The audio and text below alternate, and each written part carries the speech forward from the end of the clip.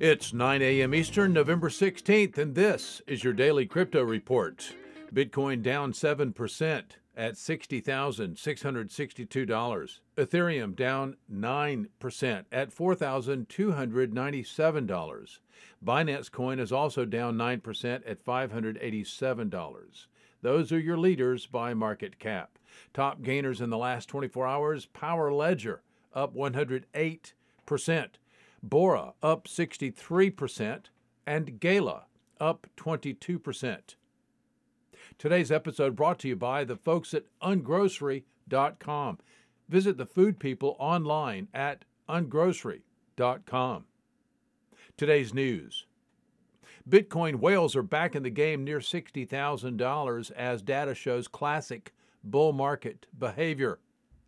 According to on-chain monitoring resources, today, the third largest Bitcoin whale address has increased its holdings by 207 Bitcoin this November 16th. Despite falling 8% over the past 24 hours, Bitcoin remains a solid buy for its largest investors. One address, now the third largest with a balance of 193,433.46915660 Bitcoin, it added the equivalent of $12,840 to its balance at a price of $62,053 per Bitcoin. The current balance of this address is 108,528.56 Bitcoin, and the unrealized income is $4,632,109,617.37. Cool. Definitely whales are buying the dip. Well, China is pressuring its state-owned businesses to cease mining cryptocurrencies, and the government, the Chinese Communist government, is considering harsh penalties on firms that continue, including high energy expenses.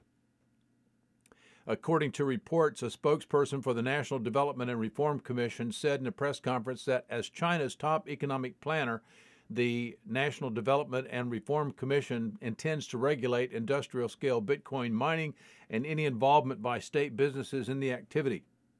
The National Development and Reform Commission in China is in charge of policymaking for mining, has reportedly recently organized a special session on the subject. Well, going to the washing machine in Israel might be a problem in the future. Israel has reportedly enacted new regulations related to cryptocurrency industry in order to combat illegal activities such as money laundering and terrorism financing. The government of Israel enforced new anti-money laundering regulations on Sunday of this week, requiring local fintech companies and virtual currency service providers to obtain an operating license that, according to a local news agency called Globes.